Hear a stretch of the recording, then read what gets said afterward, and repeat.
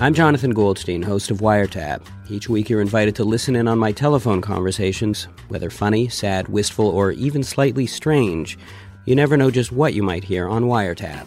I knew you had a show. I just didn't think that people actually listened to it. That's the breadth of your genius, Jonathan. It's not just that you're funny, but you can be cripplingly, poignantly depressing. The Wiretap Archives, available on CBC Listen, Spotify, Apple Podcasts, and wherever you get your podcasts. This is a CBC podcast. So where does this story start? It starts in a meeting room that's inside this big concrete office tower next to this huge highway. I'm sitting inside this meeting room, and beside me is my partner, Catherine. Hi there. On the table in front of us, there are a couple of pens, still damp from being disinfected. Of course. And there's also a bank draft, which is worth my entire life savings. Oh. See, Acey. Yes. Catherine and I are about to become first-time homeowners. This is a big moment. How do you feel, buddy? I feel great. It means I can stop thinking about buying property. Right. Which is like lifelong probably dream. The best part of like owning property. Yeah, I can like stop worry about it. And yeah, I feel like I'm getting a little piece of this dream everyone is obsessed with. Yeah. But now that I'm doing the final bits of paperwork, I'm just like a little surprised by everything that's going on inside the notary's office. Why? What's happening? Okay. I buy things. I go, I pay, I get the thing, I leave. And that's what I thought it would be with Elena. I'd show up, we'd sign a few papers, and I'd get the key. Is that not what's happening? It is what's happening. But it feels like some weird societal initiation. What? Like, okay, here's Elena the notary taking us through the paperwork. So what we are going to review shortly is what we call the deed of sale. So the deed of sale is the legal document that actually transfers the ownership from the seller to the purchaser. She's explaining all the legal clauses in the papers that we're signing. I'm very happy she's doing this because I really don't understand most of what's in these documents. No. But as she's reading off all this intense legal jargon, I get this feeling that I'm participating in a ceremony because as she's going through all this paperwork, there's this dramatic tension building. It's all leading to this one moment when Catherine and I sign on the dotted lines and are solemnly declared property owners. This makes it official. Oh, wow. Well, congratulations, you're now the owners of your beautiful home. And then Catherine and I exchange a little kiss right there in the notary's office. Isn't that exciting? Yeah, like I now pronounce you man and condo. Weird, right? I mean, I buy stuff every day. It's nothing like this. It's kind of weird. It's okay. So let's back it up. Like what's going on here? Like if you just kind of like look at what is kind of being ordained here in the laws of the country, the laws of property for the province, for Canada. Basically, they're saying, I am now the holder of the property's title. Yeah. It's like the ancient British practice of British nobility. You when you get your title, you get your land. So you've paid up and now you're what? Lord Craig Desson, first Duke of Condo in Mile End? You got to start somewhere. But like, look, this is what I'm getting at. Good or bad, right or wrong, in Canada, property ownership is a class marker. And so when you get into the club, the old legal system throws you a cute little ceremony. Where you might not become a duke, but you still get a title. Exactly. And there's no getting out of this ceremony. Like, we did it in the middle of COVID. And we were like making offers on houses and signing off on mortgage documents on our iPhones. But when it came to actually buying the property, the notary had us come in and sit in front of her. And exchange your vows. I mean, did you think it was weird right in the moment or only later? Well, at the time, yeah, it felt totally great. But then it's like, after I left the notary's office and the more I thought about it, the weirder the whole thing started to feel. Like, to start, what is the point of this? And my guess is it's to establish beyond any doubt that I am the owner of the property. I'm the title holder. And that makes sense. Property is so valuable that if there was any doubt over who owned what land, capitalist society would crumble in an instant. So once I go through this ceremony in front of the notary, it's clear I own it. But the more I thought about it, the more make-believe, or do you remember that word truthiness? Yeah, Stephen Colbert. Truthiness is believing something that feels true, even if it isn't supported by fact. Truthiness. The vibe of something being true without it necessarily actually being true. Exactly. Like, I felt the truthiness. You see, I have a question about this ceremony I don't have an answer to. Acey, do you remember public events? Yeah, I have vague memories of something called a concert. Concerts. Book launches. Yes. Fundraisers. And often they would start with a land acknowledgement. And, they normally go something like this. We're based in Montreal, which is unceded Indigenous land. I'd like to take this time to recognize that our publishing offices and bookstores are located on the unceded territory of the Kanien'kehá. Located on unceded Indigenous land. Unceded territory. What's being said is that Indigenous people never gave up their right to the land when it was colonized by Europeans.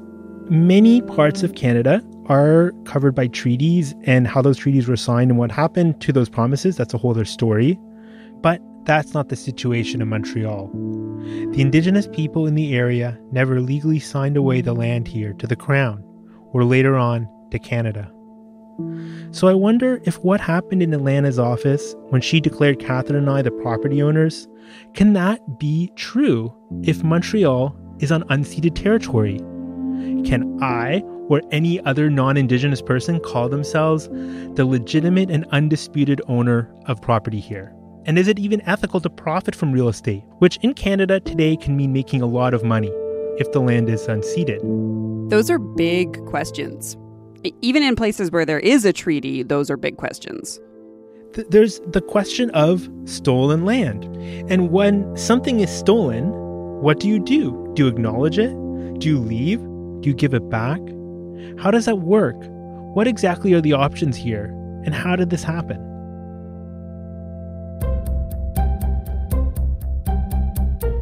I'm Acey Rowe. And I'm Craig Desson. This is The Doc Project. Today, we are going to go back in time to trace the ownership of one piece of land in Mile End, a neighborhood in Montreal, asking, whose land is it anyway? I'm going to trace back the land my condo is on, all the way back to its original inhabitants, track who owned it, who used it, and how it changed hands. We're going to dive into what unceded land and stolen land means, and how it comes to be that non-Indigenous Canadians can have deeds to property on unceded territory. And it's all building up to a conversation. I'm going to visit Kanesatake, which is a Kanien'kehá community northwest of Montreal, and ask Mohawk Council of Kanesatake Grand Chief Serge Simon what he thinks of me buying land here in Montreal, and what he hopes for his people. We've been around here for 2,000 years, and when we talk about unceded means we never surrendered it. We hear about unceded and stolen land all the time. But what, if anything, can someone do about it? Today, Craig is going to try and figure that out for himself and his condo.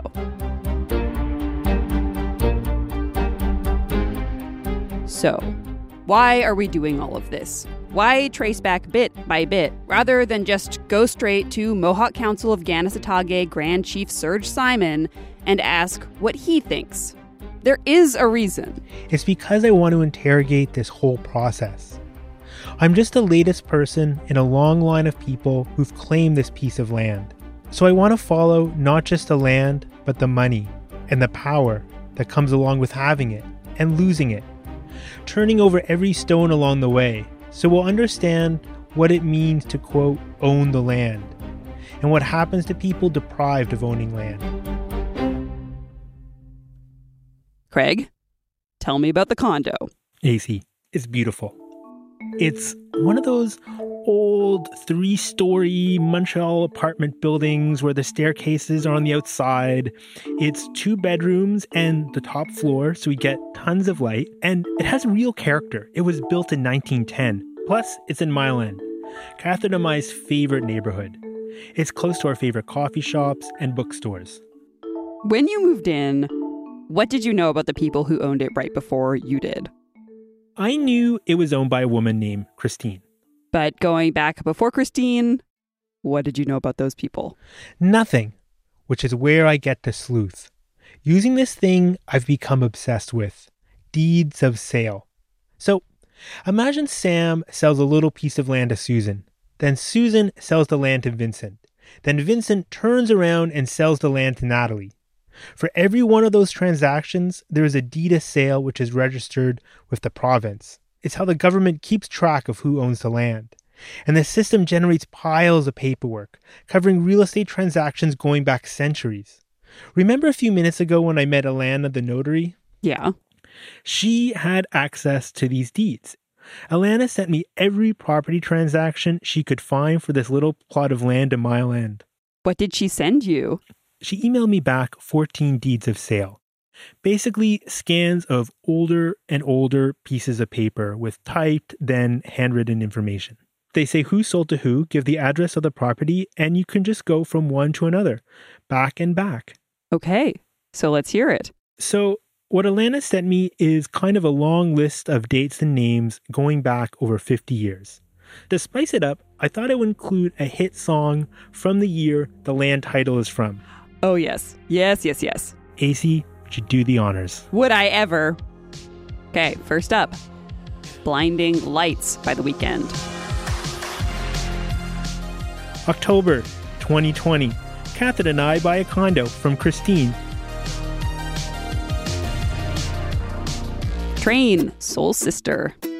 In 2010, Christine bought the condo from Pierre. Don't Funk With My Heart, Black Eyed Peas. In 2005, Pierre bought the condo from Jean-François. Let's do the Black Eyed Peas again. Where is the love? In 2003, Jean-François bought the condo from Sophie and Samuel. Work It by Missy Elliott. In 2002, Sophie and Samuel bought the condo from Jose and Landalina. Friday, I'm in Love, The Cure. Then, nothing until 1992 when they bought it from another Jose. Friday, I'm in love. Planet Rock, Africa Bambaataa. And this Jose bought it from Salvador, Cosmo, and Mario in 1982. Did my land used to be Little Italy? The answer to that is yes, many Italian immigrants moved here. Got it.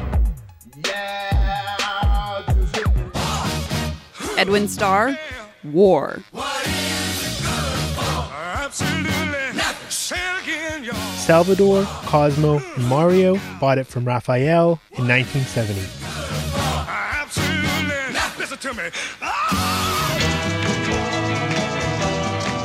Strawberry Alarm Clock, Incense and Peppermints.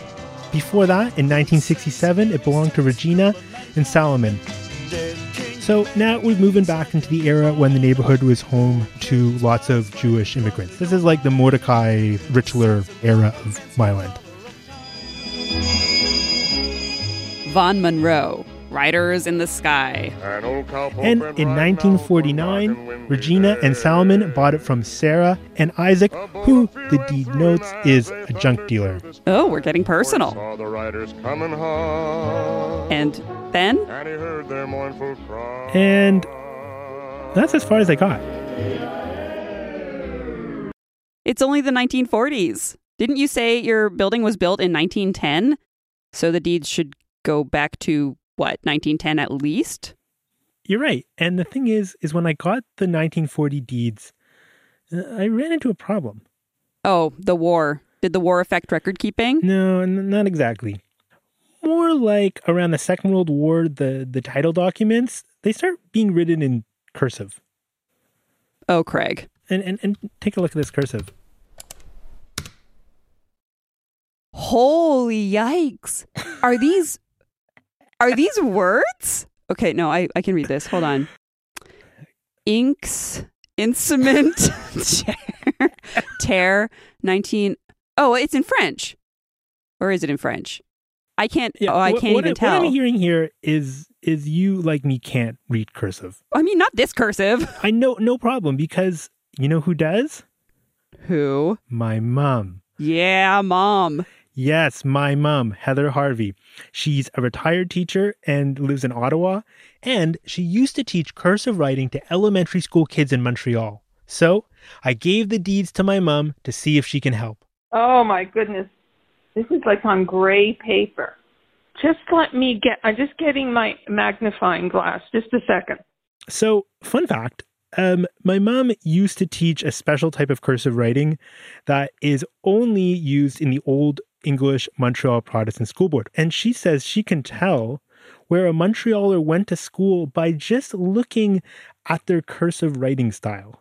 So if you look at the end of the old Star Trek for William Shatner, who of course is from Montreal, signs his name, you can see he uses a Protestant R. What the fresh heck is a Protestant R? Yeah, let me get back to you on that. So can Mama Heather figure out the deed? Kind of. She was able to transcribe a bunch of the handwritten documents. Okay, Joseph, he's an advocate of Montreal. So my mom and I are making progress. She can decipher the names and the dates. And we discovered that the earliest deed that Alana got us seems to be from the 1920s. But the house was built in 1910, so there's still 10 years of deeds missing here. Yeah. We're at a dead end? Basically, yes. See, when I got to the 1920s, I got stuck. My plan to trace back the history of this property to the moment it became unceded land seemed impossible. But then I got lucky. While digging around a Facebook group about Montreal history, I came across a thesis about property in Montreal in the 1800s, and that led me to Alan Stewart. You want a sound level? Okay, I'm just opening up my general file for this with documents. In this quest, Alan is like my Yoda, Gandalf, and Dumbledore all rolled into one. Why? Because he's wise and beardy? Because he has a staff? He works in academic administration, and he's been writing and studying Montreal history for decades. So was Alan able to find out why the records Alana found stopped in the 1920s? He did. And this is how he did it. The way Alana and Alan researched this property is with something called a cadastral number. A cadastral... Is that you? Someone snoring? No.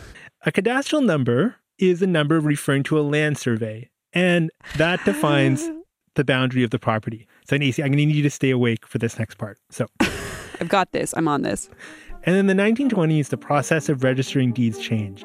The city is growing, and the suburbs have been absorbed by the old part of the city. So the records that were once kept in rural districts are absorbed into Montreal.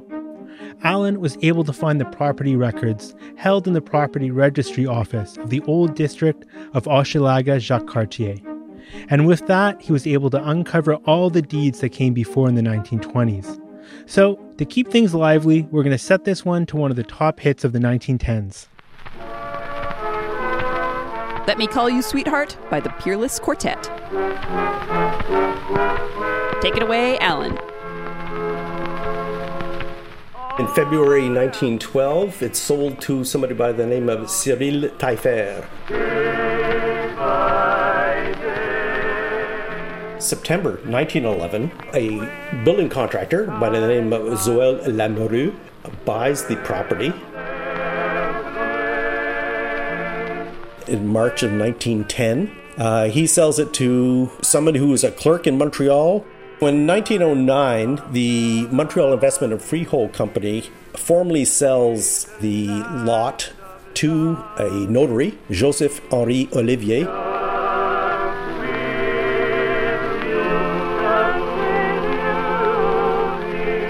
He and his heirs, his sisters, sold it in 1891 to two investors who, less than a year later, sell it again to the Montreal Investment and Freehold Company.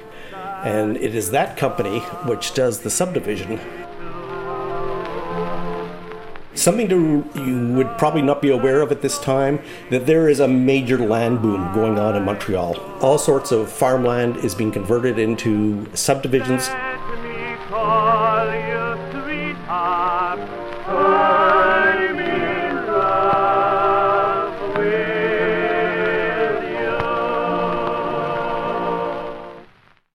It's the late 1800s and we're on farmland. Look at all these cows. You know what they say about cows? What, Craig? They're outstanding in the field. Oh, I'm going to have beef with you now. Damn. So this farmland, this is Mile End. That cow is the Duke of Mile End. So this farmland, where my condo is now, was briefly owned by two investors. They bought this land from Robert Stanley Clark Bagg. Before this sale, Bagg was rich. And it's about to make him a lot richer. It's 1891, and Montreal is on the brink of a housing boom. The area where my condo is the fastest growing part of Montreal. In 1891, there were 3,500 inhabitants in my area. 20 years later, that's going to be 37,000. A decade earlier, the Canadian Pacific Railway Company was founded in the city. The Lachine Canal, which links the Great Lakes to the ocean, is packed with factories. It's the most concentrated industrial area in Canada. A canal which, I should add, the grandson of Stanley Bagg gets a contract from the British to build. Electric lights have begun to illuminate Montreal streets. And electric trams, too, are appearing on the streets. So his timing is perfect to develop 250 acres of land he owns along the St. Lawrence Boulevard to build Montreal's early suburb. A plan is devised to build a subdivision that's going to appeal to tradespeople and white-collar workers. Bagg sells his land. Here's Alan again. So they make $156,000 from the sale of this land in November 1891. This is a massive fortune. But let's keep moving back. Robert Stanley Clark Bagg and his sisters inherit the property from his father, Stanley Clark Bagg, who inherited it from his parents, Stanley Bagg and Mary Ann Clark, who got it from Mary Ann Clark's father, John Clark, who was a butcher. And where did John Clark get the land from? We've now passed through at least 19 landowners. The last 3, all generations from the same family. Clark got the land from some stonemasons. And the Masons likely got the land from the Grey Nuns, an order of, well, nuns. And we're staying around now the Grey Nun era. We're moving back before the British invaded Quebec, and the French government is running the colony. On we go. Before the nuns, there's the Frères Charron, who get the land from some farmers, and before that, a bailiff. I'll let Alan take it from here. The bailiff of Montreal is granted the land, his farm, in 1683. It would have been virgin land that had not been shaped by Europeans. So there you have it, Acey. The first person to buy the land my apartment sits on in what is now Mile End is a bailiff, back in 1683. So is this it? Is this the moment where we get to the land becoming unceded? It is, and it isn't. We'll get to that. I want to pause and talk about the way we saw not just land, but money change hands through all these people. The lesson we have so far is that property, land, it builds fortunes. To have property is to have money, and to have money is to have power. Political power, if you want it. Let's look at what Stanley Clark Bagg was able to accomplish because of the wealth he made from real estate. He was able to support a series of big charities in Montreal at the time, like the English Workingmen's Benefit Society, the Young Men's Christian Association, the Protestant House of Industry and Refuge. All these organizations linked to the English Montreal Protestant community. No doubt people who were not Protestant benefited from these organizations, but the power structures behind them that were making the decisions were entrenched in Anglo-Protestant Montreal. So money for him and his family means money for his Anglo clan. And the reverse would be true. People who are denied this land, the indigenous people in the area, can't pass wealth made off of it onto their children, and don't build fortunes that entrench a certain way of life or help out others in their community. The Anglo came here, but they were coming from a new epoch. This is Gerald, and he's going to come up again later in the story, but he explains this really well, so I'm just going to let him do it here. It was the start of the industrial era, so you couldn't develop a free economy without having the right to sell properties. To borrow money, you have to give some guarantees which come from the property of the land. Part of why land is so valuable is you can borrow money against it. Private property is central to Canada's economic system. The way you must become rich when you have a lot of land is to divide the land into smaller properties, and then you can sell piece by piece. This is a way to create money. Where if you own a forest, you can. It doesn't mean you're rich, but if you can own a forest, you have the right to cut in little pieces and sell to people. Then you start to have money. Right. For a long time, the only way to even get a vote was to be a man who owned land. Land means money and power. And with that in mind, I want to keep moving forward into the past, through the history of this condo. All right. We'll be back with that in just a minute. What if there were a fountain of youth pill that could add decades to your life? Would you take it? Unlocking the Fountain is a podcast about the mysteries of aging and the scientific quest to slow, stop, or even reverse it. When do you think we're going to have the first 150-year-old? I think that person's already alive. Unlocking the Fountain. Available now on CBC Listen or wherever you get your podcasts. So we left off with the bailiff in 1683. The French have colonized what is now known as Quebec. Who gave the bailiff rights to the land? Good question. There's a whole other layer to this story we haven't talked about. I want you to listen to the rest of Alan's sentence. The bailiff of Montreal is granted the land, his farm, in 1683. Would have been virgin land that had not been shaped by Europeans until the land was granted by the Sulpicians. Computer, enhance. Granted by the Sulpicians. I'm so glad we bought that computer. Such a good computer, worth its weight in computers. Acey, I haven't broached the topic of the seigneurial system. Oh boy. You see, a lot of these people we're talking about, like the bailiffs, the nuns, the masons, and about half the time the Bag family owned the land, they didn't own the land like we do today. In fact, they couldn't.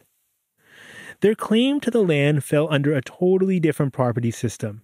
It was a feudal-inspired property system called the seigneurial system. Imagine you're part of the French government. It's the 1600s. Imagine you're in Paris and maybe you're wearing a big wig.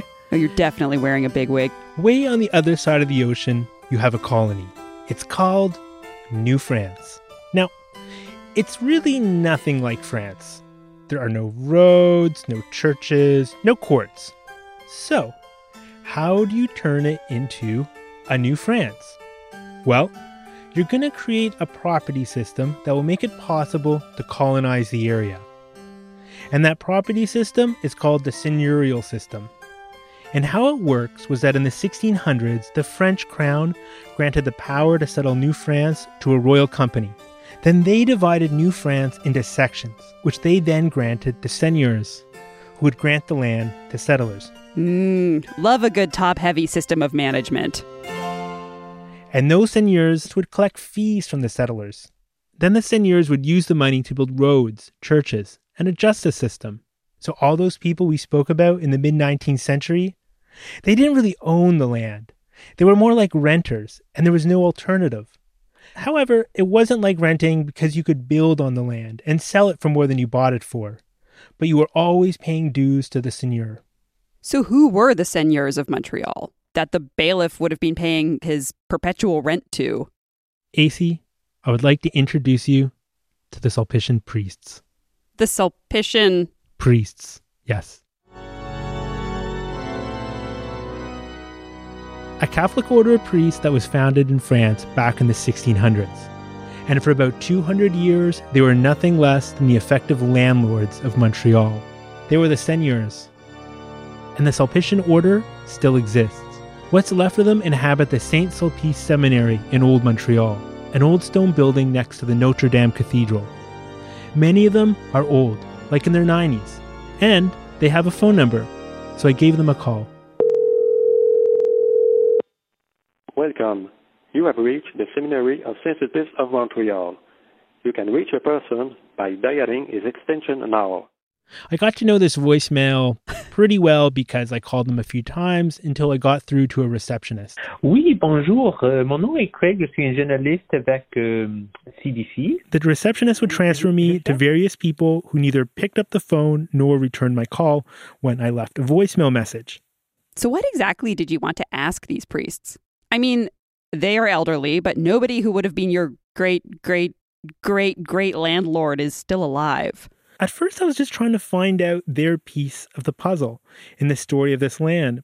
But then I wondered, how did their connection with the land shape their history during the 190 years or so that they had the grant? What did it do for them? But basically, I had one big question. Did they make a lot of money doing this? And even if they're not the seigneurs anymore, did they acquire vast amounts of wealth that they're still riding on from back when they were? Yeah, basically. So could you get through to anybody? Eventually, with the help of the receptionist, I'm able to get through to somebody. Appeler de nouveau, ça peut être comme disons après une heure. So she tells me to call in an hour, and when I call then, I finally get through to somebody. I said I was doing a documentary on the history of Montreal real estate and asked if they would grant me an interview. He responded by saying they were a bunch of elderly guys in the middle of a pandemic and there was no way they would entertain visitors. I then asked about a telephone interview. He declined that. Then I asked if I could at least visit the archives, which in the past was run by archivists and researchers could go and check it out. He said no. I asked if I could speak to an archivist. He said they were on leave. I asked when they were coming back. He told me they aren't. Then he hung up the phone. Huh. So I asked Alan, my Yoda of Montreal history, what he thought was going on. Trying to get an interview with the guys at the seminary, the Saint Sulpice Seminary, but yeah. they seem awfully secretive. Well, they have long been quite secretive about that, but also just recently they let go of all their archival personnel. This is a whole other story, but you have the Sulpician archives are probably, they're undoubtedly one of the richest sources of information on the history of Montreal, and right now the archives are totally closed and inaccessible, and in fact right now are not being managed by a professional archivist. After I got off the phone with Alan, I did some Googling and found out that the Sulpicians did lay off their archivists. And in fact, it was a news story in Quebec last summer. Tous les employés qui occupaient des archives et des biens patrimoniaux des prêtres de Saint-Sulpice ont été congédiés en bloc sans préavis. Qu'est-ce qui s'est passé? And it was reported that the archivists were escorted out by security. Whoa. In the news coverage, there was a guy named Gerald McNichols-Tétrault who was giving interviews. Gerald, who we met earlier. You must become rich when you have a lot of land is to divide the land into smaller properties. He's an urban planner and does architecture conservation. He used to work for the Sulpicians, doing conservation work on their buildings. It was very different when I started and when I finished. I started actually on the year 2001. There were around 75 and 85-year-olds. But at the end, there were 90-year-olds. The stuff he told me about what goes on inside the seminary is fascinating. The way the Sulpicians live day to day hasn't changed for centuries. Like, for example, in the seminary, who has what key to what door is organized by a strict set of rules that hasn't changed in hundreds of years. But Gerald liked working with them. They had a very good culture. They were very, very well-educated people, very nice people. They were always welcoming. You know, when you go to your grandparents or something like that and people welcome you, they receive you well. If they invite you for lunch, you have a very nice table. People are very good manners, you know, polite, good manners. You know what this sounds like? What? Old money. The traditions and the politeness and the rituals, you know? Yeah, that's it. The Sulpicians, the way they live, their lasting wealth, shows how owning property shapes a story or a history. So what could he tell you about their history as the seigneurs of Montreal? So he says when they ran the Seigneurie of Montreal, they collected money, but they had to put it towards colonization. They're responsible for developing Montreal. Like they created the Collège de Montréal that brought in top teachers from France that helped shape the intellectual values of the province. It was a place where French Catholic ideas could dominate. The school trained many important Quebec politicians, and Louis Riel, the Métis leader, also went there. They also had a role in developing the Lachine Canal, and the factories harnessing the power of the water launched the Industrial Revolution in Canada. The Sulpicians contributed to the overall colonial wealth of the entire nation.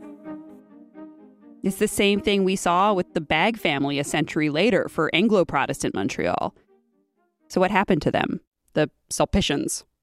Well, remember how when the British invaded New France, they dismantled the seigneurial system? The Sulpicians held the title to the land. So if anyone wanted out of the perpetual renting, they had to pay the Sulpicians a huge heap of cash. And man, did the Sulpicians make a fortune. So are they still rich? Are they still benefiting from that money? This brings up another reason why land is valuable. It's usually a great long-term investment. And when you sell your land, you get stuck with cash, which you need to put into other investments, which are riskier. The Sulpicians had piles of cash to invest, and man, did they ever invest. They invested in banks and railroads. They bought municipal bonds and put tons of it into the stock market, which then crashed in 1929. And when the crash happened, they lost their money. They were close to lose all their properties, everything they had. They were very, very poor, and they could hardly even eat. You know, there was a big trouble for their whole community. What did they do next? Well, they never really recovered. Once out of the real estate game, they became religious teachers, which, as you might imagine, isn't as lucrative as owning the island of Montreal. And now those Sulpicians who spent their career in Quebec aren't up to much. They are retired priests, so that nobody consult them, and that's very, very sad. So what we see here is that the Sulpicians lost their wealth connected to losing this land. But we know that they weren't the first people that this happened to because of what we're working our way back to. We know where this is going. In our quest, we are trying to find the moment that the land became unceded. We are trying to go from the piece of property you just bought to the moment Europeans wrenched control of the land from Indigenous people. Are we there? Is this that moment? We're really close. The Sulpicians got the land grant for the island of Montreal in 1663. They got the land from the Société de Notre Dame, a French crown company that founded the French colony in Montreal in 1642. The reason for them being there was to convert Indigenous people to Catholicism. The full name of the organization often is cut out of the history texts. It's Société de Notre Dame de Montréal pour la conversion des sauvages de la Nouvelle-France, which translates as the Notre Dame Society of Montreal for the conversion of savages of New France. Wow, it is all there in the name. Yeah, and, I should say the meaning of words, changes over 500 years, and sauvage at the time in French meant forest dweller. It came to be a racist epithet over time, but the meaning of the word conversion, it hasn't changed. The society got the land from the Company of 100 Associates, which is basically a company that was given a trade monopoly over New France. And whom did the Company of 100 Associates get the land from? I need a little harpsichord music here. The King of France. So this is it then. How did the King of France get it? Acey, with a ceremony. Oh, we have come full circle here. A ceremony that was recognized by a part of international law at the time called the Doctrine of Discovery. Yeah, my question here is, we have all heard some version of the European sailor showing up on a beach and planting a flag, but what is actually involved here? I did a lot of research to try and understand how this happened. And it's covered in a book called Ceremonies of Possession and Europe's Conquest of the New World by Patricia Seed. She writes about how the colonization by European powers the world over would begin with a ceremony.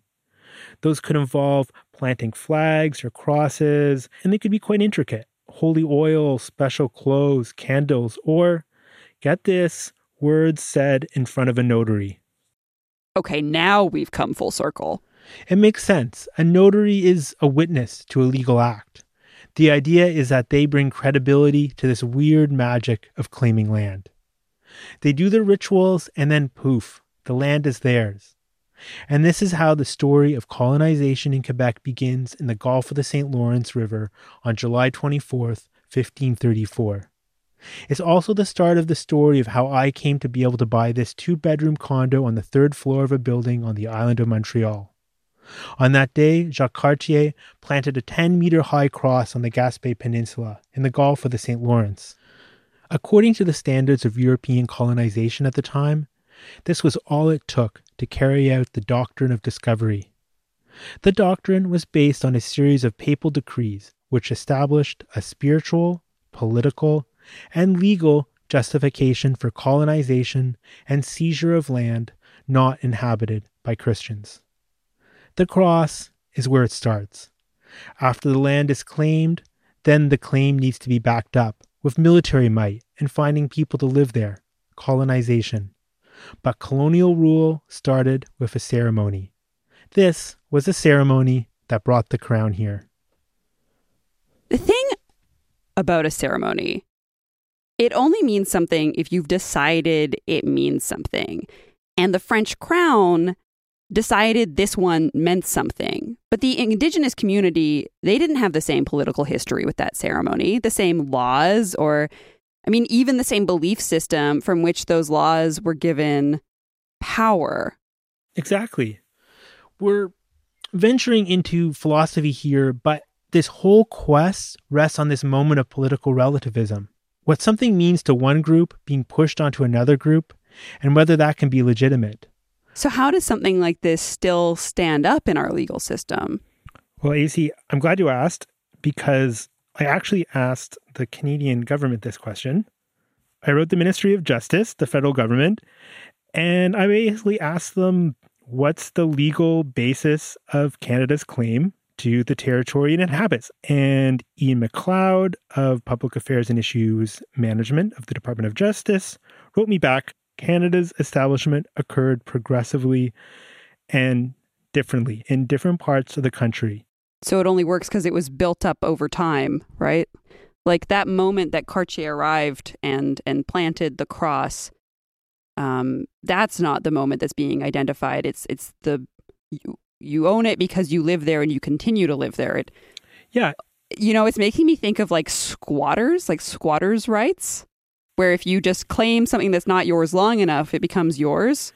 No, that's in fact, that's exactly what it is. So I talked to this lawyer, Peter Hutchins, who's argued multiple land claims cases in front of the Supreme Court.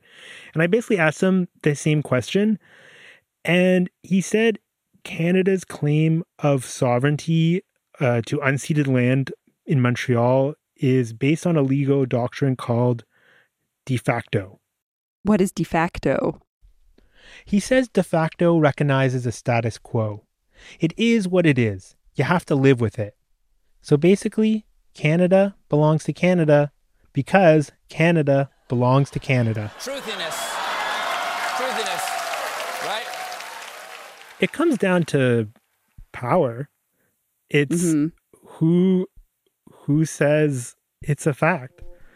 Whoever has the money and power to make it a fact. Yeah, exactly. So where do we go now? To Kanesatake. Kanesatake is home to the Kanien'kehá Nation, often referred to as Mohawk. It's found just west of Montreal along the Ottawa River. You've heard of Kanesatake before. It is next to Oka, as in the Oka crisis. And I'll talk about the history of that in a minute. The Kanien'kehá Nation is part of the Iroquois Confederacy, which is a nation whose territory includes what we call southern Quebec, eastern Ontario, upstate New York, and Vermont.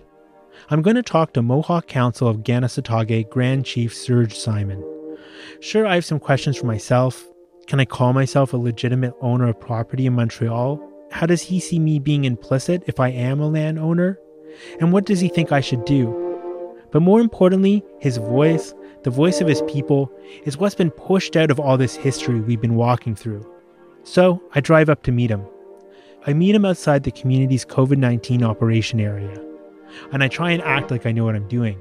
I'm not sure if he's just going to laugh at my questions. Also, I'm not as prepared as I wish I'd been, like I forgot to bring my tobacco as my CBC training tells me to do. But Mohawk Council of Kanesatake Grand Chief Serge Simon welcomes me. To get his levels, I asked him what he had for breakfast. Nothing, actually. I really haven't had a meal all day and just been working. So eventually I'll get to a burger or something. We start talking, and I asked him about who owns the land. And right off the bat, he corrects me, pointing out that the European understanding of land ownership is nothing like that of the Kanien'kehá nation. The Mohawks had the tendency, they had this saying about, you can't own the land. The land doesn't belong to us. It belongs to the future generations, and we have an obligation to make sure that the future generations enjoy what's on the land, the same as we did. The whites, it was, we'll square it off. This is mine. I ask him how he understands his claim to the land compared to mine. Our title is rooted in our inherent occupation of the land. So during our history, we never gave the land because we could not give something that technically did not belong to us. It belonged to the future generations of the Mohawk people. So we were only holding it for them. It's an artificial title that you bought. And you say, okay, this piece from here to there and from there to here, this is my land, this is yours. And you didn't really have an inherent occupation of that land the way we did. We said we were going to share. But again, in many instances, we didn't just walk away, we were forced out. You look at what happened in our area here, the Sulpician priests and how they handled it. The roots of the Oka crisis date back to 1717, when King Louis XV of France granted the land to set up a mission for indigenous residents. The Sulpicians say the land was granted to them, but to indigenous people, this was of course their land.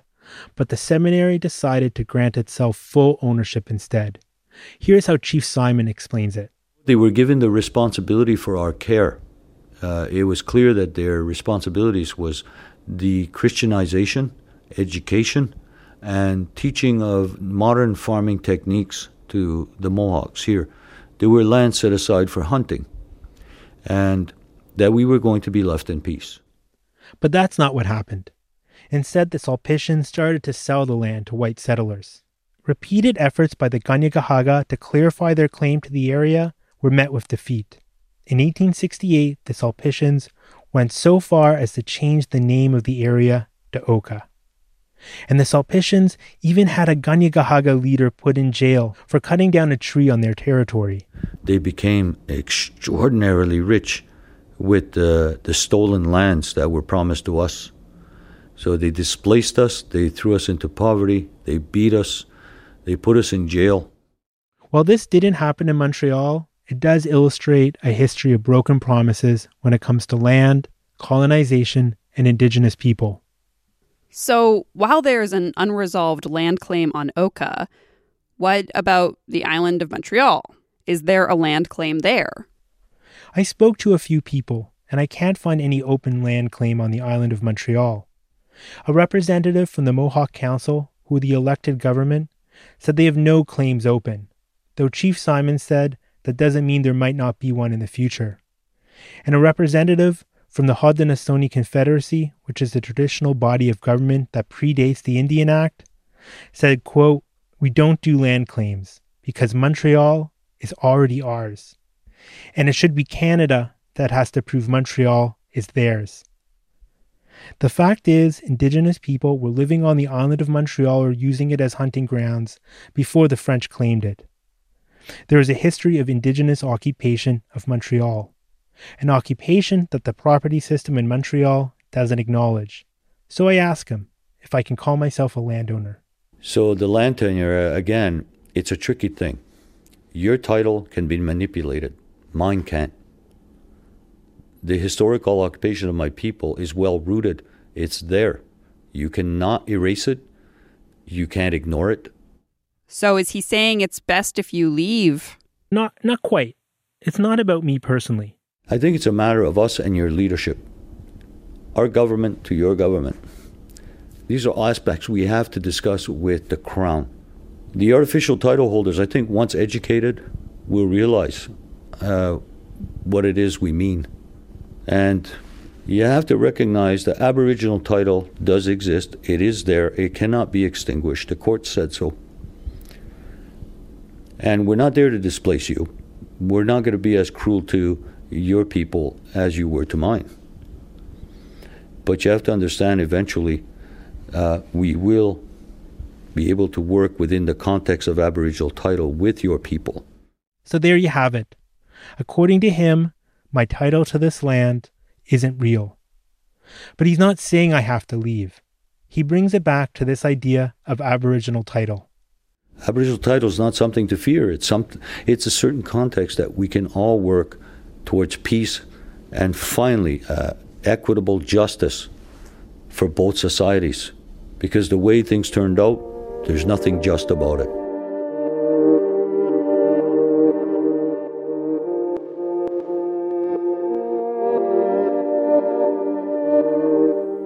Craig, you're in your apartment right now, yeah?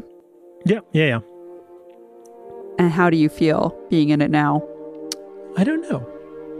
Has telling this story changed how you feel about the place? Yeah, I would say it has. You know, I think about the process of signing the deed in Alana's office. We were signing, page after page of dense legal documents. And there was the historical research that Alana did into the history of the property. And it's all to create this fact, de facto, that Catherine and I own this condo. But it's not the full story, because it writes out another story, the story of how Canada was colonized. There's something else that Mohawk Council of Kanesatake Grand Chief Serge Simon said in our conversation. It's a matter of educating people. Like you as an artificial title holder, you have no idea about the history of that land, how it wound up the way it did. The Mohawks that were in the area that are still here, and how history evolved into you being there. This feels like something I can do. Keep learning the history, try and share what I learn, and pay attention to the present realities of the Kanien'kehá, because this story is as much about the present as it is the past. Trying to reverse the effects of colonization. I don't think they'll ever be able to do it completely, but we can save our basic fundamental principles to the fullest and flourish and progress and evolve. Maybe in part of the way the Creator intended us to. But the two societies are there. Neither one is going anywhere. The only solution is to find that peace and that recognition that the Aboriginal title is there. We never surrendered it. So unceded territory just means we never gave it up.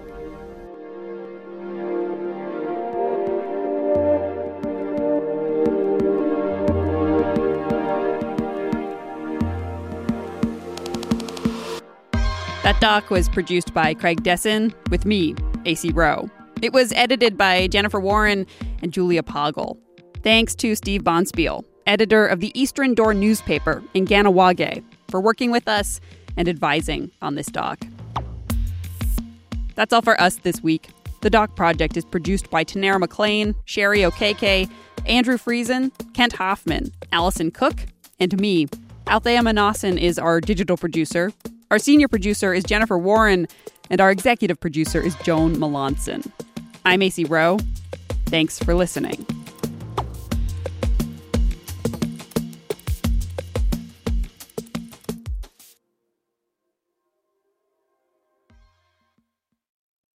For more CBC podcasts, go to cbc.ca/podcasts.